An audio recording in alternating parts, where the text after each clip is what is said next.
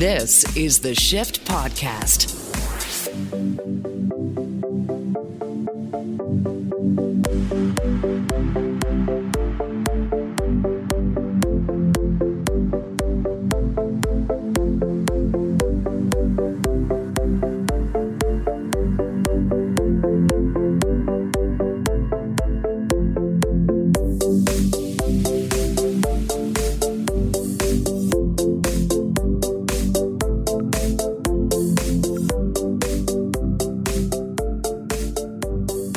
Without further ado, let's bring in our good friend, Steve Stebbing.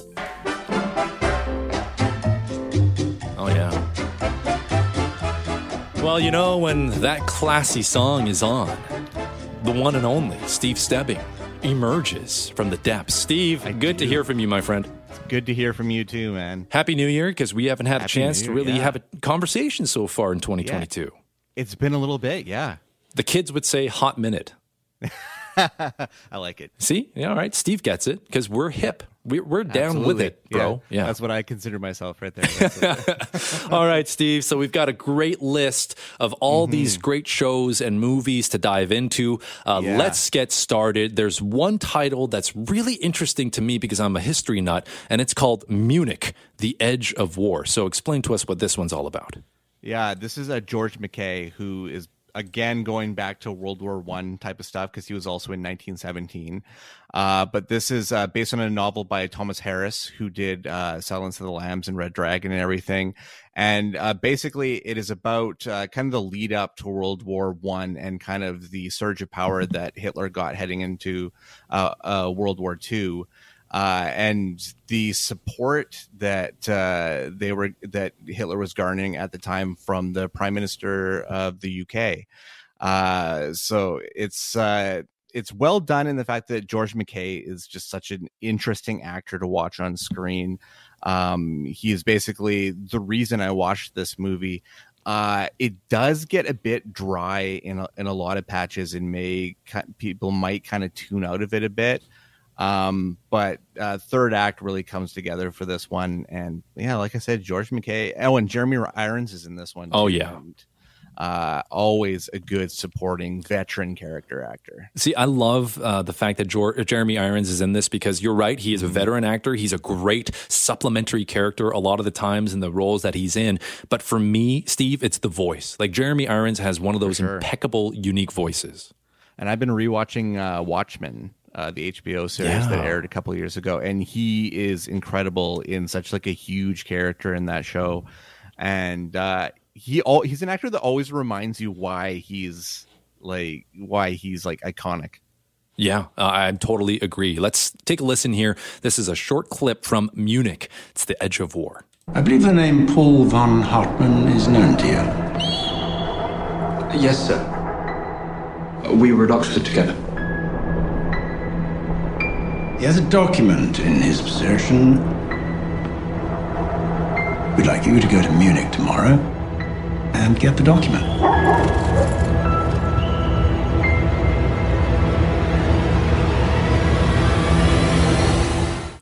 Based on that clip and based on what I know about, you know, the context of what led up to the beginnings of World War I, Steve, the word for me there is tense. It feels like there's just so much tension in that.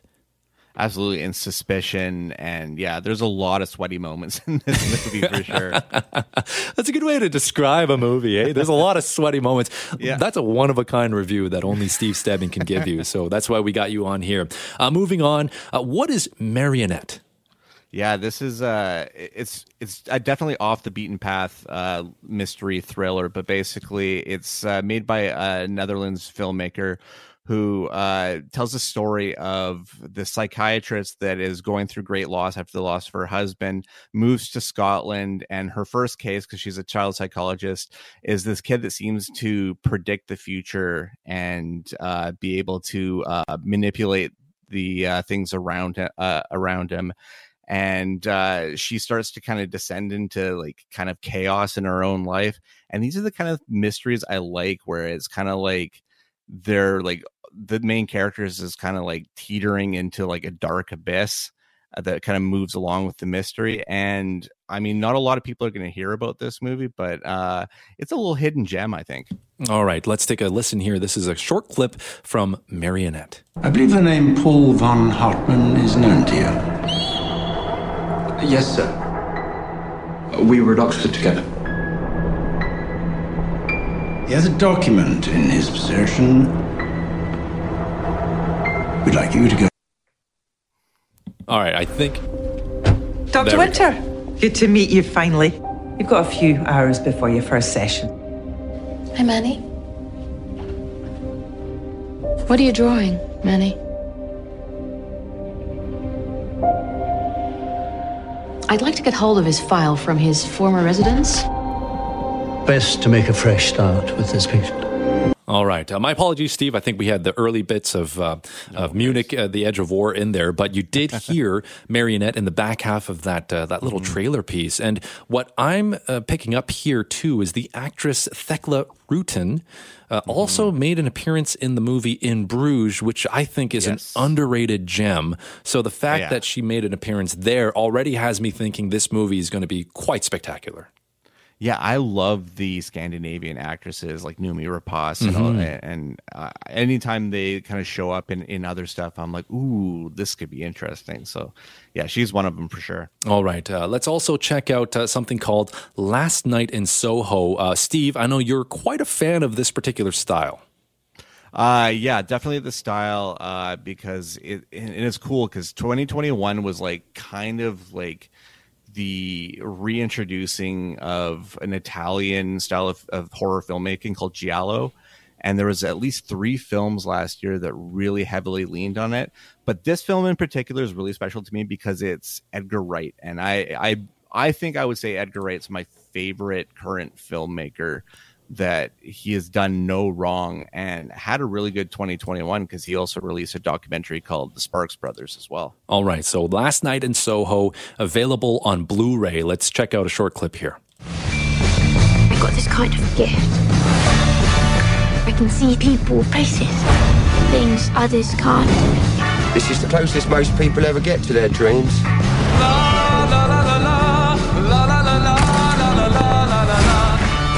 They're not just dreams. Jack, I don't want to do this. You think you can just walk away? They really happened. Oh, okay. There's a lot to pick up in that short audio trailer that we just shared here, Steve. But for me, I think what's really interesting is the rising prominence of Anya Taylor-Joy, who's, of course, very famously known right now for The Queen's Gambit. What's your take on her performance in this one? She's really good, and it's a really ethereal kind of performance because she's because I mean basically the main character of the story is Thomas and Mackenzie, who is in Jojo Rabbit, and she's in modern times, and through her dreams in her new London flat, she is able to basically go back to the 1960s. So her in that reality is Anya Taylor-Joy. So it's really kind of like an interesting performance because it's through a weird prism, we'll say. But I mean, this cast here looks so great on screen, looks really great in the time period as well. And it's also one of the final performances of Diana Rigg as well, who passed away, I think, just over a year ago now. All right. Again, that is Last Night in Soho, available now in Blu-ray. Our guest is Steve Stebbing. What the hell should we watch over the next few days heading into the weekend? We'll take a short break, get more of Steve's picks when we get back. That's here, and it's on The Shift. This is The Shift Podcast. John and the B team, Sheldon Lee and Brendan Clack here with you as well. Shane and the crew back with you guys Sunday night. We're also joined by friend of the show, Steve Stebbing, as we get through what the hell should we be watching over the next few days heading into the weekend. And Steve, we've wrapped up some of the great new releases available. We're into the Blu-rays now. And one of these I just recognized right away just by the name alone. We're talking, of course, The Addams Family 2. So hit me. What is this one all about? Yeah, this is the animated take. So this isn't your 90s one with Raul Julia or Angelica Houston. The good ones. I would say, because I actually crashed through the first movie with my daughter because I hadn't seen it before I was sent the sequel here from Universal, and I don't know, I don't really like the animation style in this one, or the character design. And I don't know. I feel spoiled that we got the Addams Family in the mid 90s, which I remember seeing in theaters. So, I mean, the kids will like it. The ones that can remember the good stuff probably won't. All right. I think it's a different lens we're watching it through. Fair enough. Let's take a listen here. This is Addams Family 2 on Blu-ray. Hey, you kids, it's dinner time. Dinner time, my favorite nighttime meal.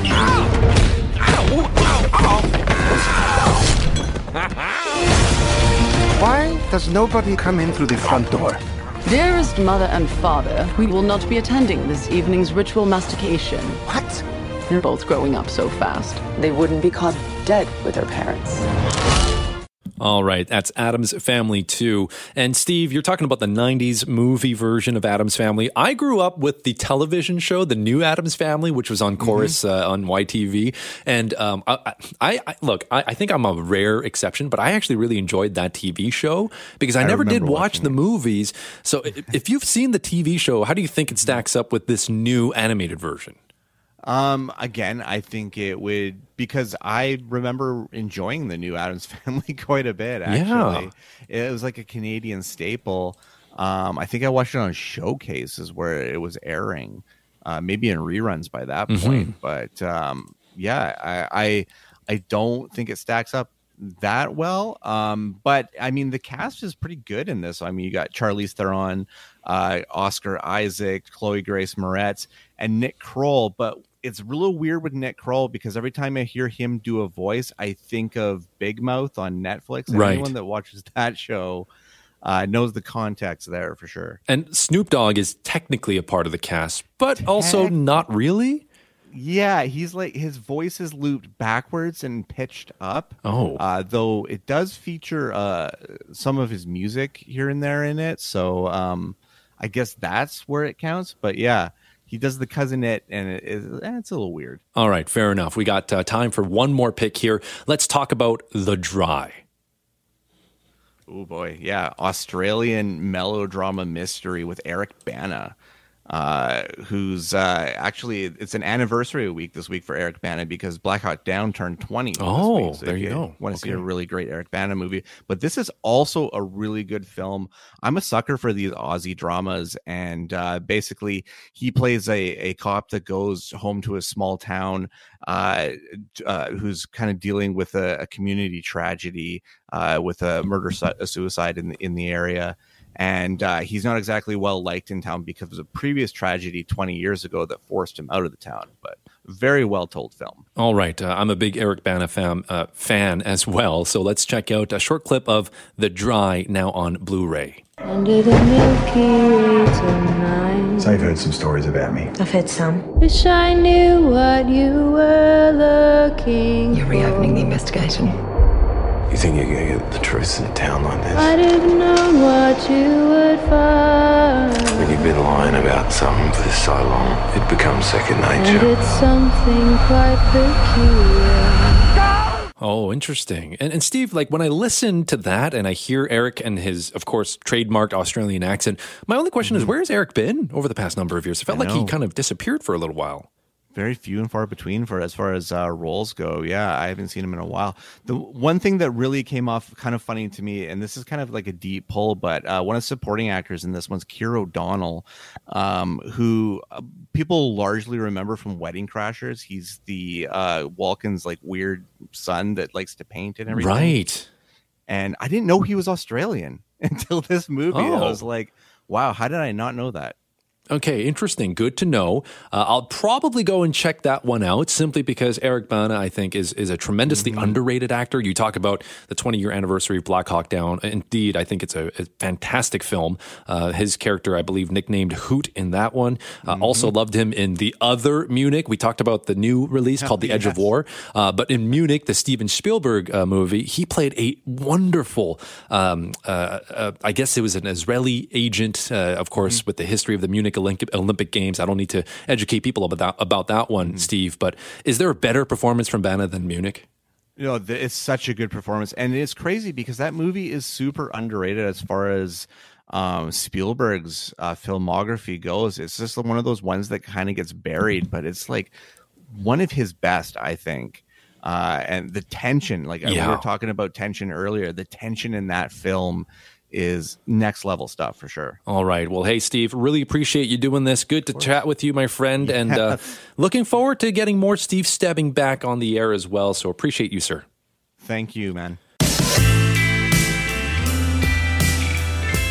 This is the Shift Podcast.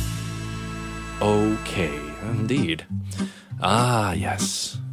It's been a while since I've heard this particular song. Roberto, are you okay, guitarist? Here's a question for you guys. Are you okay with sleeping in the car? Brennan, let's start with you.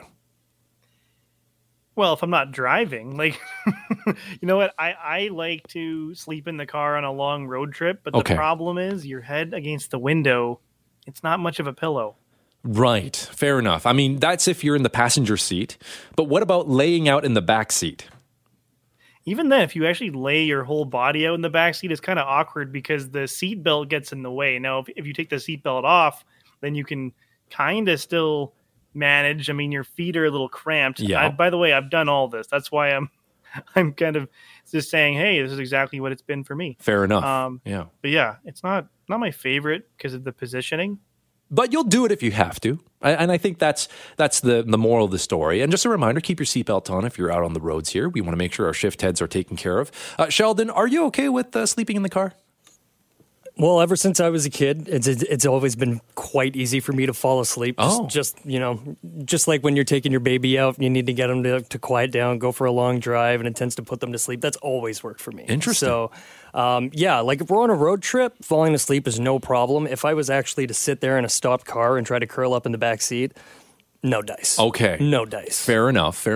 I'm the same way, guys, because when I was younger, little old John actually used to love reading in the car. I didn't have motion sickness like some people do, so I would just read and read and read. I could sleep in the car, no problem. Just like Brennan, I've laid out in the back. I've, of course, put the passenger seat down. I've done it all. But, of course, sleeping while driving is never advised. And just in case you're out on the roads right now, feeling a little bit drowsy behind the wheel, here's a friendly little wake-up call. Wake up! Grab brush and put on a little makeup. I just have to fade away the shake-up. Why'd you leave the keys up on the table?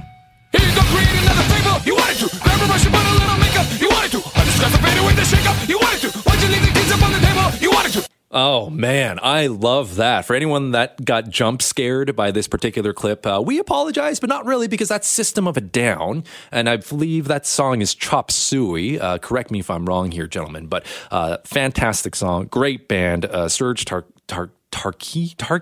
Maybe I'm getting the last name wrong there a little bit, but just a phenomenal band. Anyways, it's totally fine to sleep in the passenger seat or in the back, but what if somebody steals your vehicle during your nap?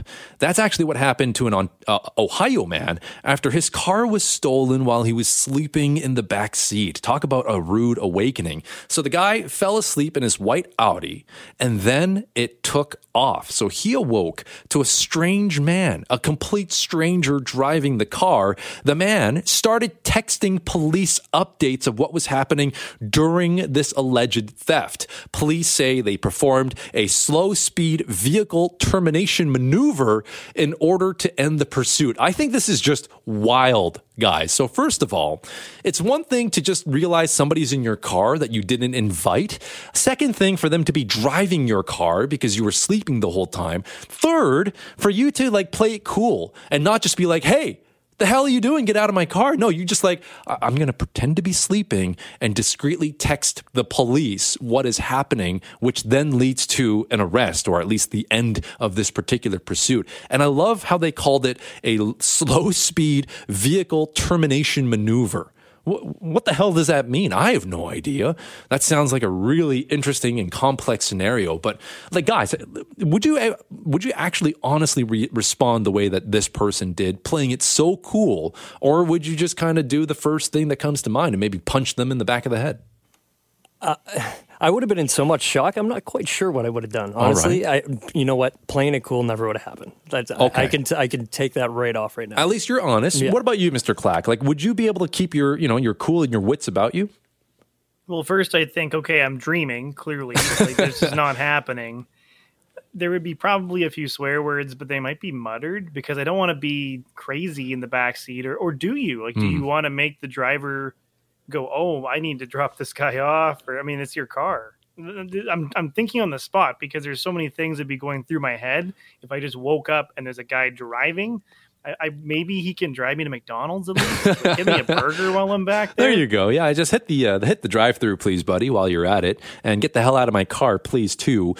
Yeah, I guess the context matters. Like if you're pulling 120 on the highway, you're probably not going to punch him in the back of the head because that's probably very dangerous for not just you and the vehicles, but others around you. But if you're pulling a slow 30 in a neighborhood zone and you're just like, what is going on? A nice little rabbit punch to the back of the dome just to assert your dominance in that vehicle. Be like, I'm the alpha here. You are in my zone, my territory, and you need to leave. I'm not a very physically confrontational person, but I do get very defensive about my car. Like if my friends drive my car, I get super paranoid. I'm like, please watch the lanes, watch them, everything. So I think I would just flip out if somebody was driving my car and I just woke up like that. So it happened though, and this is a wild story, but it is true. All right, moving on. Are you okay? Roberto, by the way, doesn't have a driver's license, so he's never had such an incident. So there you go. Are you okay with space movies? Sheldon. Now, keep in mind, space movies is a very encompassing topic, so it could be Star Wars, Star Trek. Well, those things I've never seen either one of. The Martian with Matt Damon. I haven't seen. I don't know if space movies are my thing. You know, my favorite movie growing up, and still probably one of my favorite movies, is E.T. So there's a little bit of a space element. Take it. Yeah, I'll take it. There. I'll take it. That's a space movie. Yeah. Yeah, all right. Mr. Clack. I love movies that are in space or that have something to do with what's beyond, because I really like to think about just other beings and other things we can explore. What's out there, man? Yeah. Yeah, so I love them. I dig them. And also the landscapes and the different worlds that you can build on planets. So I love it. I mean, you know, there have been a lot of great space movies in recent years because technology is getting better, graphics are getting better, CGI, all of it is getting better. Like, I think one of my favorite movies in my entire life is Interstellar. Right, with Matthew McConaughey and a whole bunch of other people that I'm forgetting the name on, Anne something. Sorry, Anne. But it's a phenomenal movie, and even scientists were blown away by how accurate the portrayal of black holes were in that movie. And I think that speaks volumes to the kind of movies that can be created with so much creativity and research into it. But are you okay with space movies? Because plenty of great films are set in space. One of the best, of course, of all time is 2001, A Space Odyssey.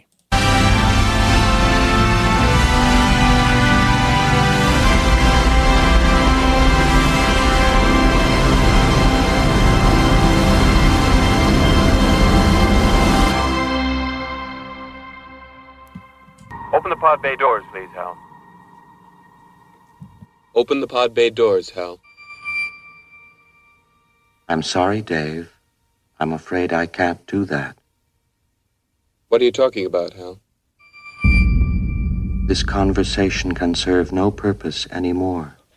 Oh, my goodness. like honestly one of the greatest villains of all time in cinema, because there's something so scary about a cold, calculating, heartless machine that only operates on logic and reasoning, but within very broken parameters like that, and determines, no, I'm just going to pull the plug on life support on the crew, and now I'm going to try and kill you as well. Like, that is just terrifying. And I think 2001: A Space Odyssey is probably what puts so much paranoia into people's minds around society when thinking about like Y2K and the great robot uprising, things like Terminator and things like that. But Sheldon, did you watch 2001? I watched it for the first time about a year ago, a year and a half ago. And honestly, it's something I have to watch again. There's a lot to take in. It moves at its own pace. And the what do you call that thing? The hieroglyph or whatever that is, and it's just there's a lot going on. So it needs a second viewing. But like a super interesting movie, very easy to get absolutely hooked on, and that was Kubrick, was it not? It was Stanley Kubrick, and his choice of music that he puts in all of his movies just brings it all together all the time. Brilliance, of course, from one of the very best at filmmaking. Brennan, you, I'm sure, are a Space Odyssey fan because, as you said, you like thinking about the beyond. I just think it's crazy that this movie was made in the late 60s. Yeah. It doesn't look like it. Like, when you're watching this movie, it really felt not only ahead of its time, but way ahead of its time, because the HAL storyline we're seeing today in movies, we're seeing it with rogue AI and there's a robot that's going to get you, but that was already done back in that time frame. Yeah. And the whole movie it looks gorgeous from start to finish. It's just the last 20 minutes. Don't ever watch it high because I have no idea what's going on. Yes. I mean, like, there are so many parts of that movie where if you are under the influence, we'll say, you are probably not going to understand everything, but it's a movie where you can enjoy time and time again. Of course, it is a long movie, so you have to commit the time in order to actually get through it.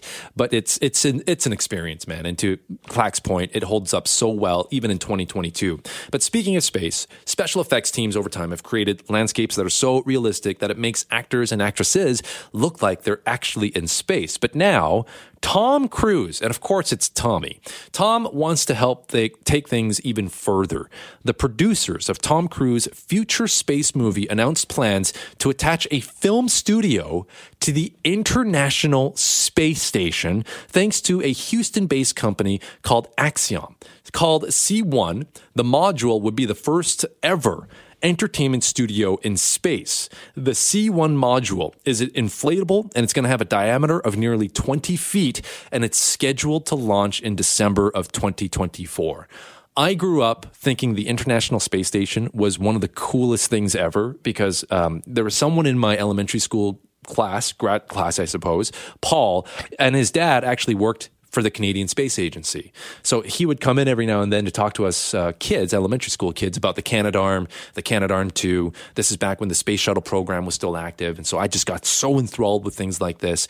Canada's work on the International Space Station just blew my mind at that young age. Now it's still so cool. I can't imagine it, though, being used by actors and producers to film Hollywood movies. In a way, guys, maybe I'm crazy here, but I feel like it's a slap in the face of what science and the space station is supposed to be about. Like, Brandon, help me out here. Am I just being obscene with this, or should things like the ISS be left for research? I mean, it's going to look better if you just do it digitally, isn't it? Like barely anyone knows what space looks like. Right. Sure, we've seen some footage, but only a few people have actually gone up there. So I don't really see why they'd spend all this money other than just, Tom Cruise wants to go to space. That seems like the only reason why he'd be even doing this. And then the other question is, like, what kind of gear do they have to bring up there to help make this movie? Like cameras, sound equipment, like what else? How are you going to bring this all up? Well, I mean, that's the thing. When people try and film gravity-less scenes or no gravity scenes on Earth, they usually do it in very specific circumstances. So you can do it underwater, digitally remove the water. You can do it in certain studios where they'll have you hanging from strings, or they'll do it in a plane that continues to free fall every few minutes so that you have this literal gravity-free effect on film. But to just be like, nah, screw all of that. We're going to go beyond the limits of basically the rules of gravity, all that. And we're just going to go into space. Like,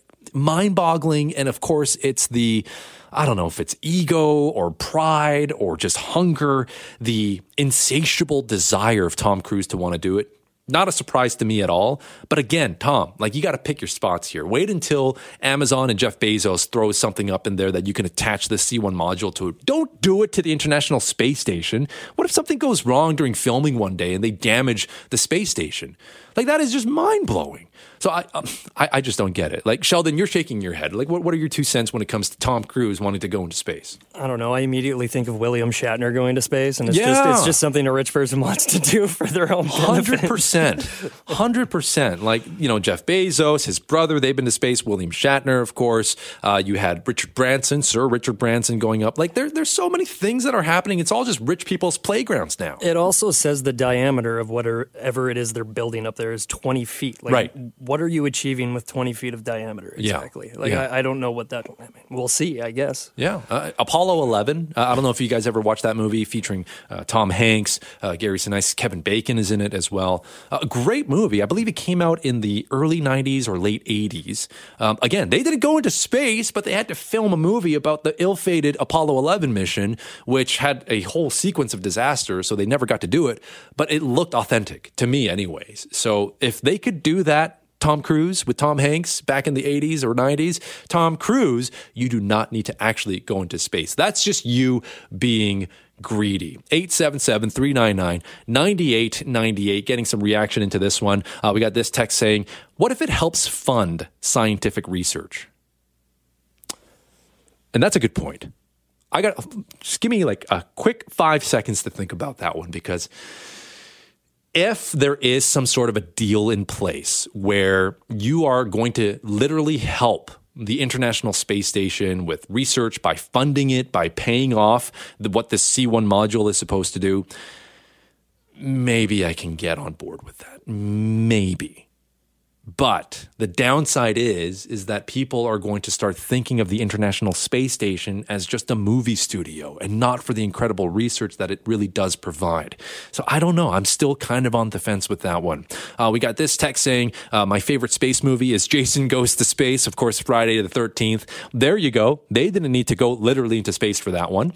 We've got this one from Trucker Dan wanting to correct me. Apollo 13, John, not Apollo 11. My apologies. Getting the Apollos all mixed up. There was a whole bunch of different Apollo missions, so fair enough. Appreciate the feedback coming in so far.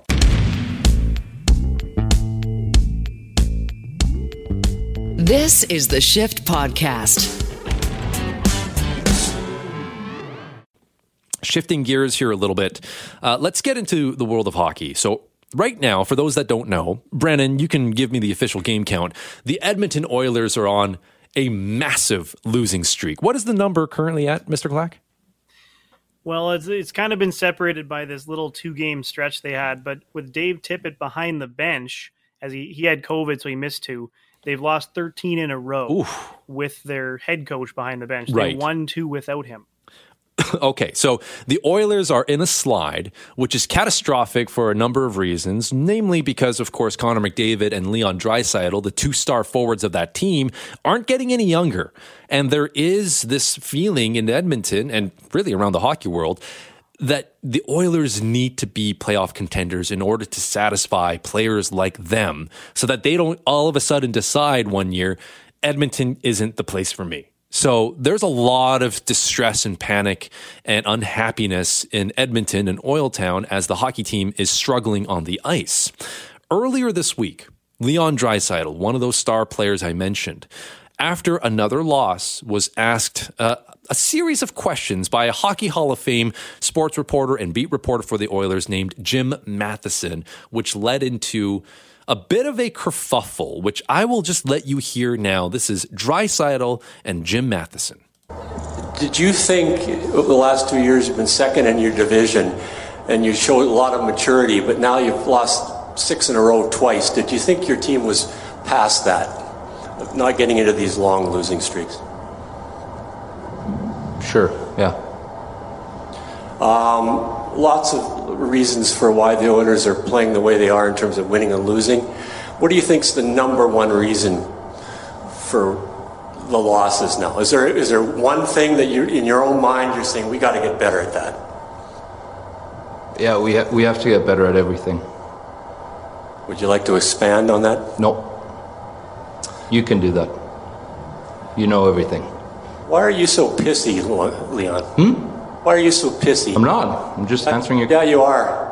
Whenever I ask you a question. I gave you an answer. Not very good one. Okay. I have one more for you. Leon, you show your frustration on the ice last game against Ottawa. Is that a good thing when you show it so the other team knows you're frustrated? Yeah, it's a great thing, for sure. Good. Yeah. Wow.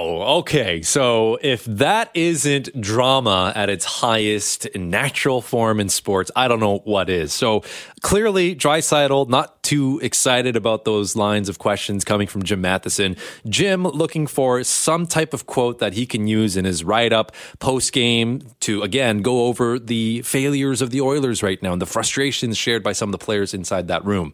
Before we go any further, guys, you just heard that. You're both big hockey fans. Brendan, I know you also work within like the hockey media scope. First, I'll go to Sheldon. When you hear that, Sheldon, do you automatically have like a sense of which team you're sort of trenching yourself into? Is it Team Draisaitl or Team Matheson? It would definitely be Team Draisaitl. Okay. The first time I saw this clip, had I been drinking coffee, I would have done a spit take. It was followed by a giggle. It was kind of funny. There was some humor there. But honestly, I have to go with Draisaitl. I have to take his side because it's quite obvious at this point that the team is extremely frustrated. Okay, Leon Draisaitl is not the only one. Questions. He answered the question, "Can you give me one thing?" He said, "It's a whole bunch of things." I know the answer's vanilla, but you got an answer. There's not much more he can give you, especially after a disappointing loss to the worst team in the league, the Ottawa Senators. One of. You could tell he was frustrated. Leon definitely could have handled it a little better. His body language did not suggest that he was having a good time whatsoever. And I'm sure that ticked off Jim Matheson a little bit. However, I am taking Leon's side because I have never heard a reporter call anybody pissy in my life. Right. And just in terms of professionalism, that knocked me off my keister. I was just like, whoa, like, what is happening? And just to be objectively clear, when you ask anyone why you being pissy, it doesn't matter if it's your friend, your coworker, your significant other, you're not going to get the response you're hoping for. You will not. That is a trap, and you're only having yourself to blame. So, okay, I'll credit with you on that one. We'll go to Mr. Clack now. Brennan, as somebody who works within like hockey media, you must be on Team Jim for this one.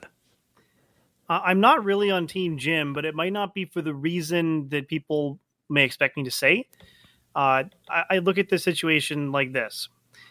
The thing is that, well, first of all, just with questions that are kind of pointed the way that Jim was saying, it's hard for Leon to answer those. Like it's hard for Leon to go up there and give one specific reason why the team is losing, because he's going to either, whether it's the coaching or the power play or whatever, he's going to signal out people that aren't him necessarily. Good point. He's going to throw a guy like McDavid under the bus or the coach under the bus. Like he's going to do something that hurts the room. So it's not really fair to ask him questions like that. And at the same time, I think Jim Matheson's very okay. Like it's okay that he's going hard on Leon, but a lot of people that are watching this unfold, especially in Edmonton, if you understand the media landscape here, they want hard questions to Dave Tippett and to Ken Holland. They want the same treatment of hard questioning to the coaching and the general manager. It's kind of rare in Edmonton. You don't see that very often. It's completely different from Toronto. Toronto, they're very, very hard on the coaches and management all the time. Kyle Dubas does not get a break. But in Edmonton, I think there's a lot of fans who are sitting here going, look, we've been losing forever, and no one seems to ask hard questions until a guy's about to be fired. And then the star players who have carried this Edmonton team all the way through to this point, the fact they were even winning games at the start were because those two were on record paces. If you're going to go hard on them, you have to go hard on everybody else. I think that is why the fans were really on Draisaitl's side at the start. It's just because, you can go hard on a player, but you have to go hard on everybody else. And the questions that were being asked weren't necessarily questions that he can answer without alienating his teammates. All right. I think you make some excellent points there. They're strong counterpoints because you're right. No player, especially in hockey, where hockey culture is a thing. The code is a thing. Players very seldomly are going to throw one of their teammates under the bus in the media. Right? You can do it in a closed door meeting. You can do it in private. You can do it away from the rink, at home, on the phone, whatever. But you don't do it in the media because it's just it leads to even more speculation, rumors, reports that they don't want to deal with. And I'm not here defending Jim Matheson because his hockey, his resume, it speaks for itself. Hockey Hall of Fame for being a sports journalist, sure. But I will say this. In the COVID era of NHL action, players have it kind of easy right now because most of the time these interviews are not done in person. Right? Teams are giving a lot of reporters limited access because of COVID-19 protocols. Like you can't go into locker rooms. You can't go and do one-on-ones right now. You have to do it virtually on Zoom. Post-game interviews handled the same way, where a lot of reporters only get the opportunity to ask 2 questions. 1 question and then a follow-up if you have one. That's the way some teams are handling it. It's kind of dependent on market to market. But players have it easier today than they did over 2 years ago before COVID. Because if the Oilers were on this kind of a losing streak before COVID set in, it would be far worse for Draisaitl because he wouldn't be able to get away from Jim Matheson. Like he would be in the locker room there with a microphone and a note in his face, getting those questions asked in person, whereas maybe this was done virtually in a conference call. And you can't necessarily lay on the sarcasm or the frustration on Matheson's side because you're limited in the question and the time that you get. And secondly, Draisaitl is one of the leaders of that room. I get that losing sucks. Nobody likes to lose. Heck, Brendan's an Oilers fan. Sheldon and I are Canucks fans. Like we know all about what it's like when your team is losing.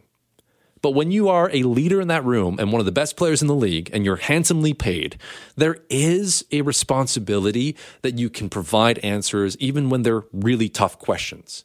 And I think that's why there's so much respect for players like Henrik and Daniel Sedin throughout their entire careers because they got dealt so many tough questions each and every night, especially in the late stages of their careers when their hockey team, the Vancouver Canucks, were clearly spinning out and just failing to make the playoffs. Each and every night, reporters going into that locker room in person and asking Henrik and Daniel, why is this team struggling? Why is this team failing to score on the power play? Why is the goaltending not good enough? Why is the defense not putting up enough points? They would take it on the chin each and every night, but they never got angry and they never got too defensive. They would answer very boringly, but they never would go on the defensive the way that Draisaitl did. I think, in my opinion, having worked like as a sports radio host in the earlier stage of my life, I kind of see fault on both parties. I think Draisaitl could have handled himself better in the sense that those answers were obviously going to be challenged by Matheson. And I think Jim could have done better because you should never ask anyone why you're getting pissy. I thought Jim's first 2 questions were totally fine, right? Like, what's going on and what's the number one reason why your team is struggling? You're obviously not going to get great answers, but those questions by themselves they're not inappropriate. What happened was immediately after. Leon sort of saying, I'll let you answer that because you know everything. Like, Leon, that's not a mature answer. The you know everything question made me wonder, and maybe Brennan can confirm this or just talk about it, whether or not there has been any sort of melodrama between these two before. Well, if this is an ongoing thing, or Brennan can confirm this, but I will say, that specific comment makes it sound like he's been digging at Draisaitl for however long. Jim's a long tenured beat reporter, and beat reporters will be brutally honest when they can, because that's they've in a sense earned the right to sometimes be hard. Sometimes players take it personally, and Brennan, I'm sure you can confirm on that much. But Jim is not some sort of rookie writer; like he's been with that team for decades. True. I can say that from behind the scenes, I've heard that there are some frustrations from the Oilers media on Leon's answers in the past. He has been improving, but there are videos, if you look on YouTube, you can see sometimes his answers were along the same lines as the ones he gave more near the end of the questioning. The Jim Matheson question about Draisaitl. Is it good to be angry? Is it good to show frustration to the other team? Which I felt like was that was a question out of anger on Jim's part, because there's kind of an obvious answer there. Well, showing your anger to the other team is probably not a great thing. So I don't know how you expect Draisaitl to answer that. But Draisaitl answering back with, oh, sure, it's a great thing. Yeah. We have seen him be sarcastic to other reporters in the past. So I do believe that there's some strife there. And you don't always hear about the strife behind the scenes, but it happens all the time. Mm-hmm. And sometimes those stories do get out. I mean, Bob McKenzie famously made Wayne Gretzky so upset that a lot of Leafs fans blame Bob for riling up Wayne to play as well as he did in Game 7 for LA to beat Toronto. Right. So right. that story got public, and it's happened before.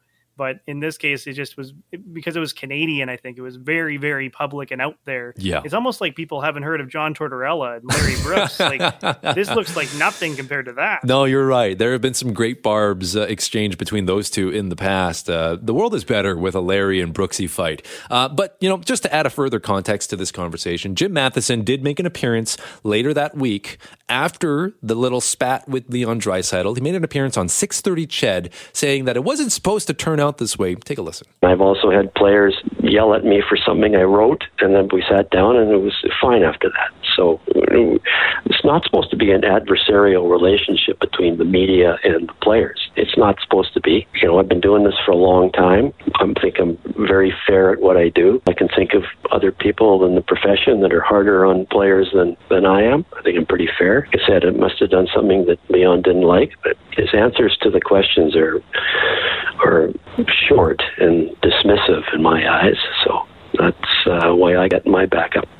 I will say this, final points. I think you guys are not wrong about the whole Leon Draisaitl and is he in the right or is he in the wrong? I don't know if there is like a perfect answer. I don't know if there is the one true answer for this, but in years past, when I would have a chance to interview players pretty regularly, one of the things that I found was that you are going to have a much better interview when you can throw in a softball first. And generally speaking, when your team is winning, of course, because everyone's happier in that sense. But maybe what Jim could have done is to just start out with a joke, like break the ice a little bit, because there's so much tension after a loss and players are coming to the podium all angry. And there's a lot of testosterone running around.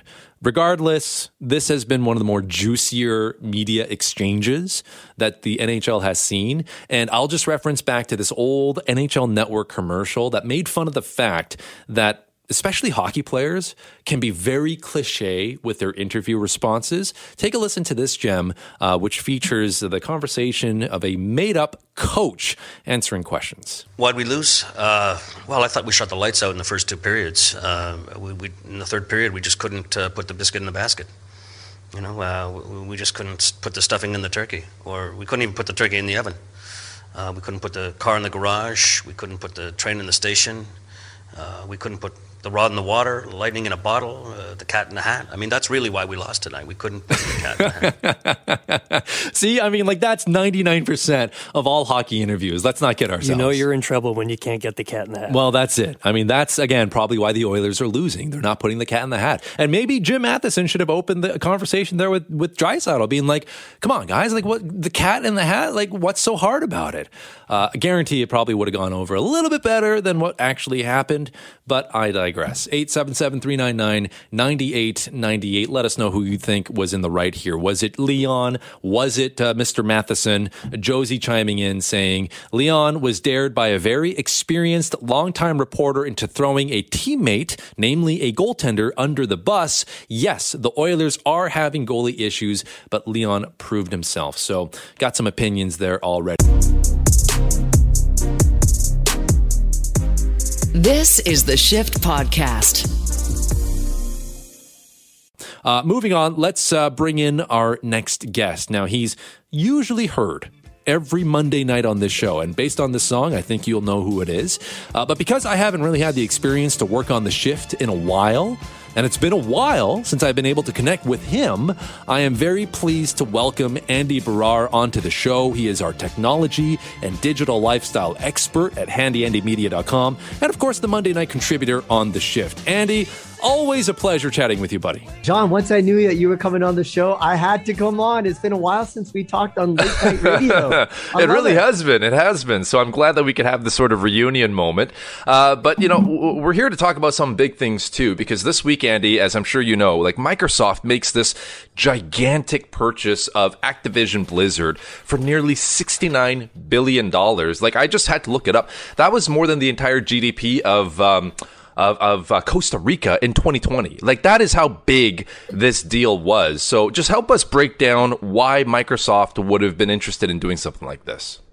Well, I'll tell you one thing, John. Nobody could see this coming because of the price tag. We're talking nearly $70 billion.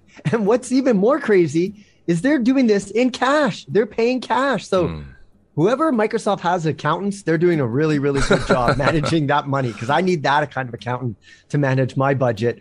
But they really did this because what we're seeing is that transition as we move towards from, you know, traditional consoles where we would buy a cartridge or a game and then you would buy the next one, and maybe sometimes you would return your old one, which I used to do back in the day.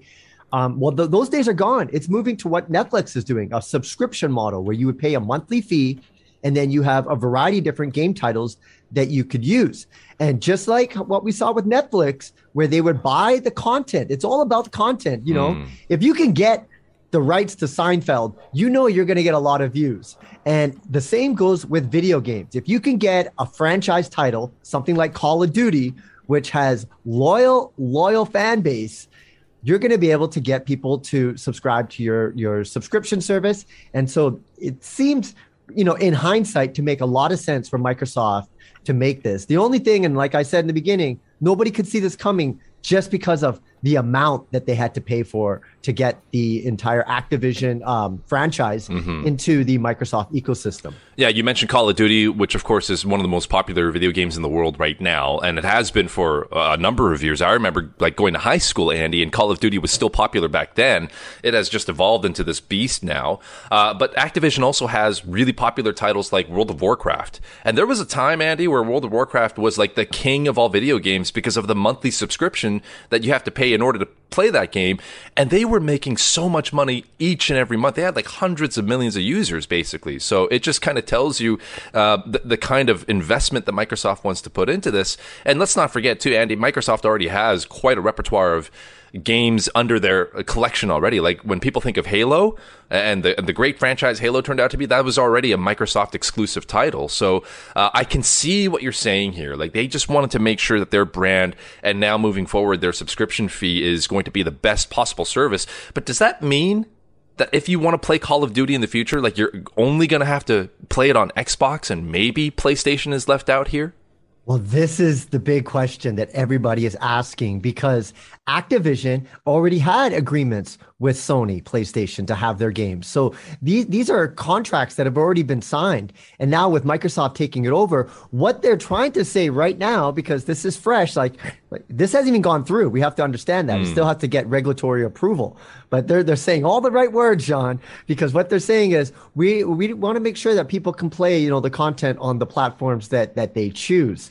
But that doesn't say in the future that you might see an exclusive only title on the Xbox Game Pass platform. And so that's the big thing. Just like you see with Netflix, a new show, it's an exclusive on Netflix, an exclusive on Amazon Prime Video.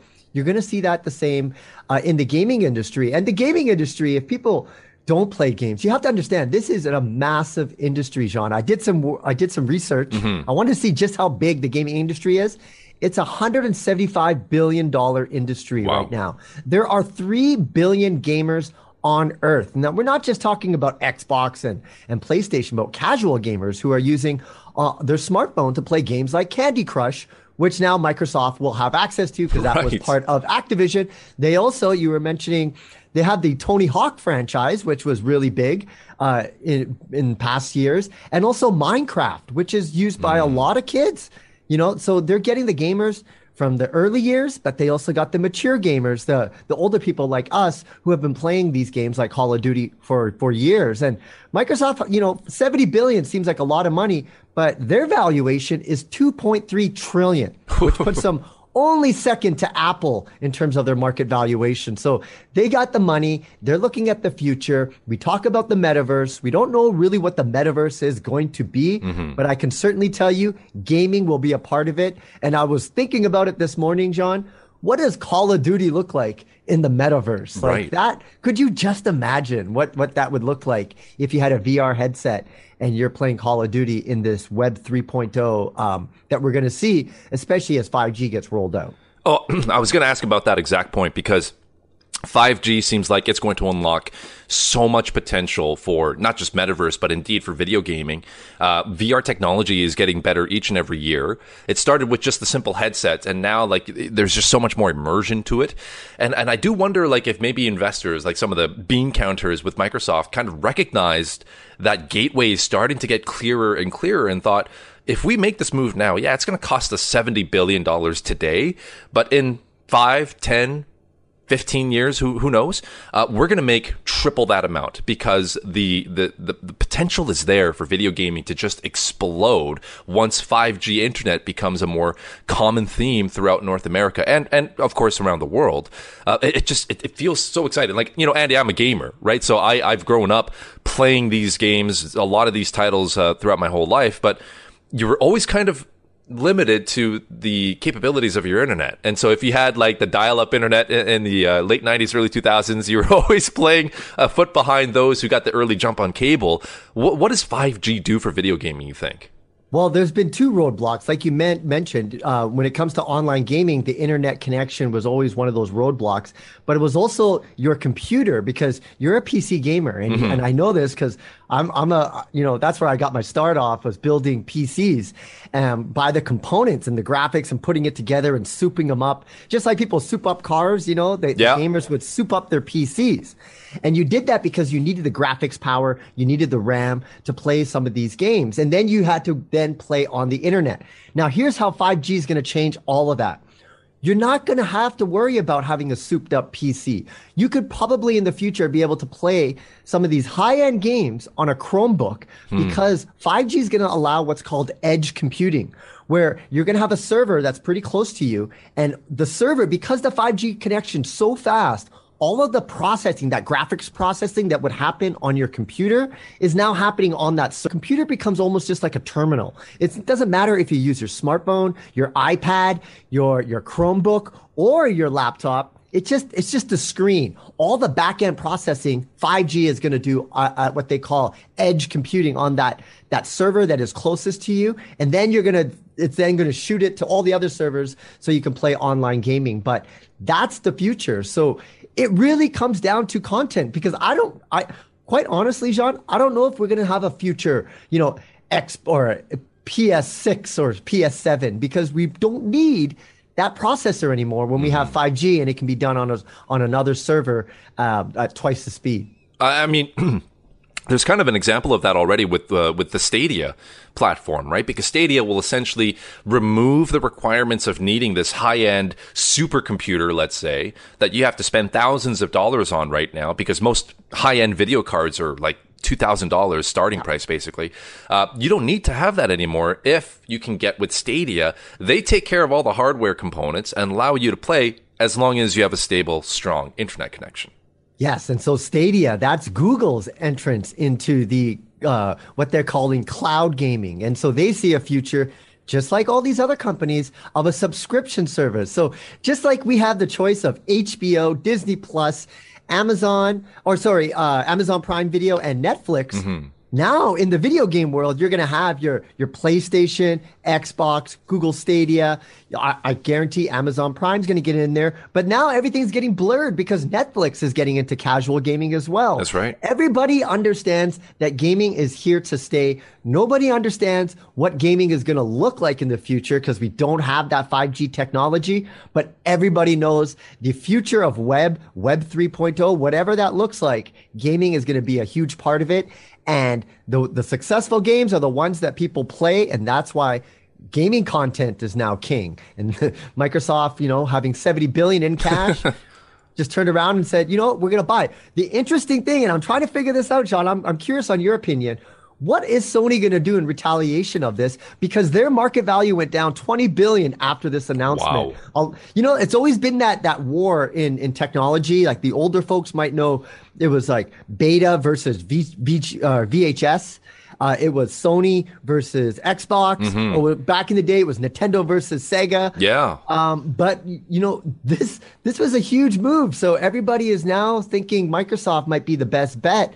But Sony is going to have to react to this. Like they're not going to take this, falling down. They're going to obviously do something. And I'm curious to what you think, being a gamer, what they would do. I think Sony has to make a move. Like, I don't see them basically surrendering and walking away, being like, all right, that's it. We're cutting our losses and we're no longer interested in the gaming industry or the gaming slice because we can't afford it anymore. It's like a tit for a tat. It's like, okay, you bought Activision Blizzard. We're going to go ahead and buy a different mega gaming publisher in order to make exclusive titles pretty sexy for the Sony contents. And so I just wonder what company is going to be the one that Sony has an eye on now. I mean, there's a lot of publishers out there, but a lot of them have consolidated. So what used to be like hundreds, maybe thousands of independent studios have all kind of teamed up over the past 20 years, bit by bit, slowly but surely. And so I wonder which company maybe Sony might be interested in. But I think that's the only move left for Sony. They can't just twiddle their thumbs and be like, we'll see what happens. They have to be assertive and aggressive and try to find something that'll make them just as appealing for gamers as Microsoft does now with Activision Blizzard. I see two options for Sony. I always wonder if Sony came up to me as a consultant and said, we're going to pay you a lot of money, tell us what to do. Right. And I would probably say, there's two things I want you guys to look at. How much is Nintendo worth these days? Because they got a great franchise. And imagine you got It's Me, a Mario on the PlayStation. That could definitely attract people because the Nintendo, they have a lot of good gaming franchises. The second thing that I would ask Sony if I was their consultant, I go, how much is Electronics Arts these days? Because they also have a lot of great franchises. They have, especially when we talk about EA Sports. Yeah. They got the FIFA franchise. They got the Madden franchise. They also got the NHL franchise. So Sony could try to position themselves as the console for sports gaming, because we know with esports and sports gaming, that's a whole separate section. And then maybe if you're in the first-person shooters, you might want to go Xbox. So they could strategically differentiate themselves by going either the Nintendo route or going through the gaming, sports gaming route. I think that would be something that they should consider. All right. That's kind of interesting. We're speaking with Andy Baryer, our technology, digital lifestyle expert here on the show. We'll take a quick break. Before we get there, though, just really quickly wanted to confirm and just share this breaking news. U.S. singer Meatloaf, of course, whose hits include Bat Out of Hell. We are learning right now that he has died at age 74, passed away January 20th, according to an official statement on his Facebook page. Details have not been shared exactly as to how or why it happened, but we do know that Meatloaf, aka Marvin Lee Aday, passed away with his wife at his side. So we'll have more details as it comes through, but we'll take a quick break. Andy Baryer, going to continue this discussion with him right here, and it's on The Shift. This is The Shift Podcast. All right, welcome back to The Shift. We are joined by our good friend Andy Baryer. We're talking video games because Microsoft has just purchased Activision Blizzard, a publisher, for nearly $69 billion. And Andy, when we think about what this means for the future of the industry, is a massive sale like this actually good for the industry? Well, here's what I wanted to see, because you probably know this as well. When a new console comes out, you would probably talk to all your friends, like, which one are you going to get? Are you going to get Xbox? Yeah. Because you want to be able to play with them. You might be playing the same game, but you're on that different, entity. You're in that different subscription base. What I really wanted to see, and I thought we were going to get here, where it didn't matter what console you had, you were going to be able to play NHL against, somebody on Xbox or PlayStation. It didn't matter. It was just, the same game with the same type of experience. That's where I thought we were going to be, where it was just about the game and not the console.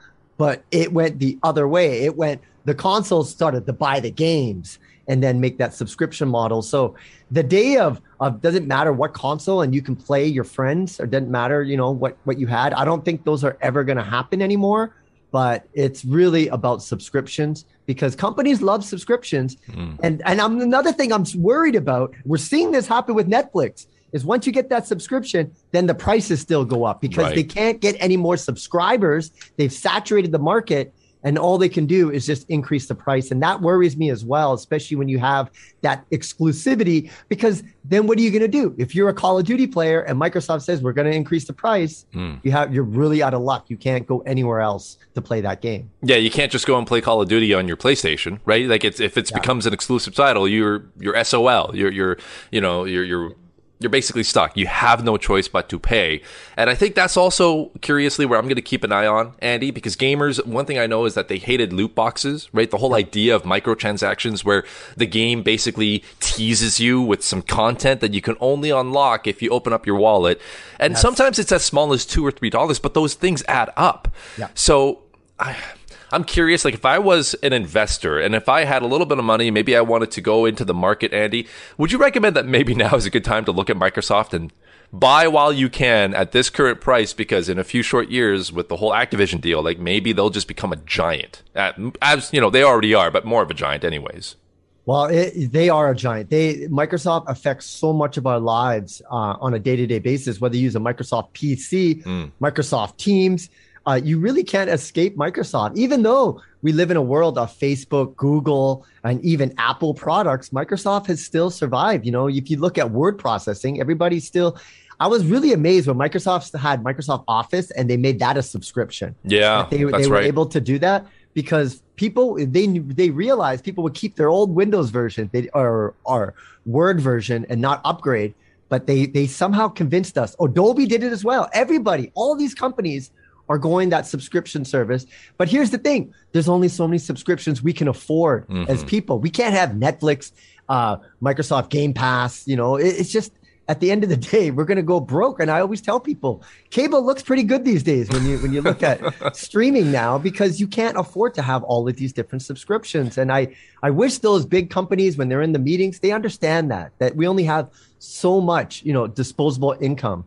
And not to keep increasing these prices, because people might just give up on gaming. Like me, I'm almost like done gaming because it's getting hard to play and afford to play. Yeah. No, I think you make a really excellent point there. And maybe that's a conversation for another day, just like the oversaturation of subscription. And why is that such a big problem moving forward? Because companies are starting to run out of ideas. And I think it's a copycat business where if one company starts something and then they're making tons of money off of it, everyone's going to follow suit. And that's kind of the Netflix model that you're talking about, because their subscription really was the first that I can think of. And then it just exploded once everyone realized there's a lot of potential with this kind of revenue stream. But to your point, Andy, you talked about Amazon wanting to get into the gaming thing. Like they came out with their own video game late last year called New World. So like you see companies just trying to get into the industry now. So final thoughts, even though you're not a big gamer anyways anymore, clearly this is an industry where if you're young or if you're talking to someone like a nephew or a niece who's trying to think about what they want to do for the rest of their lives, like maybe push them into like coding and gaming development, because that seems like such a huge potential right now. Yeah, coding is one of the most important skills that you can have.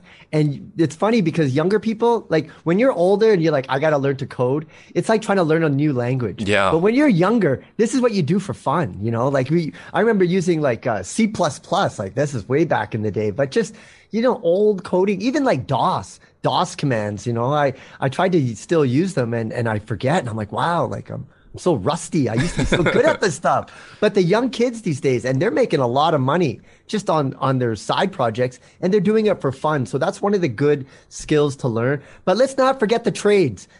You can make a good income learning the trades too. So I kind of got my foot in both sides, Sean, these days. I got one foot in technology and I got the other foot in just trying to keep those old fashioned skills that our dad and our grandfathers used to teach us, because we need those, especially as we rely more and more on technology. Your faucet's going to plug, your drains are going to plug, and you're going to need to know how to fix that. So you don't want to, those life skills, you want to make sure you have a good blend of those as well. Very good point. Very good point. All these technology things, infrastructure, somebody's got to build them. Somebody's got to install them. So we do certainly need those skilled laborers. So it's an excellent point. He is Andy Baryer. He is a technology, digital lifestyle expert. You can find his work handyandymedia.com. He also, as you know, makes a weekly appearance every Monday night with Shane Hewitt right here on The Shift. Andy, always a pleasure speaking with you. Thank you so much for doing this. And let's do it again pretty soon. I can't wait, John. Thanks for listening to the Shift Podcast. Make sure you subscribe, rate, and review the show and share with anyone you like. Get it on Apple Podcasts, Google Podcasts, Spotify, and CuriousCast.ca.